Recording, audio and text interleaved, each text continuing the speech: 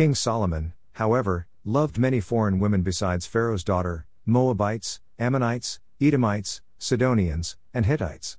They were from nations about which the Lord had told the Israelites, "You must not intermarry with them, because they will surely turn your hearts after their gods."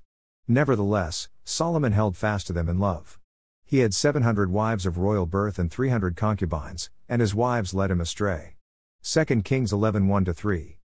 In this chapter, King Solomon married many foreign women. These foreign women brought their gods along with their customs, rituals, high places and sacrifices into Solomon's life. The Moabite women brought Chemosh, their god, and his rituals. The Ammonite women brought Molech, their god, and his rituals. Around 500 of the 700 royal wives King Solomon had were from other countries. He constructs a high place for each foreign wife, 2 Kings 11:8. Solomon had built at least 300 high places for foreign gods. At each high place, King Solomon burned incense and offered sacrifices. So, King Solomon burned incense and offered sacrifices at minimum of 300 high places. It all began with the expansion or enlargement of King Solomon's realm. King Solomon signed peace agreements in order to grow his empire. Peace agreements followed a policy of compromise and adjustment with God's law. Expansion at the compromise of God's law or standard will result in devastation. Along with the Lord God, at least 100 other gods, 300 high places might be for 100 gods approximately, were present in Solomon's life. Solomon adjusted himself to make sacrifices at 100 high places of foreign gods as well as the Lord God's temple. In this place of adjustment to other gods, Solomon lost his dependency on Lord God. Solomon had 100 idols of foreign gods and one temple of true God in his heart. Each foreign god has an idol with a distinct voice.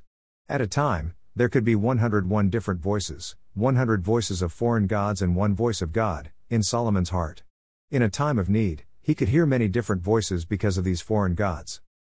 In between all these voices, King Solomon lost the ability to recognize/discern God's voice. Sometimes King Solomon was led by the false voices.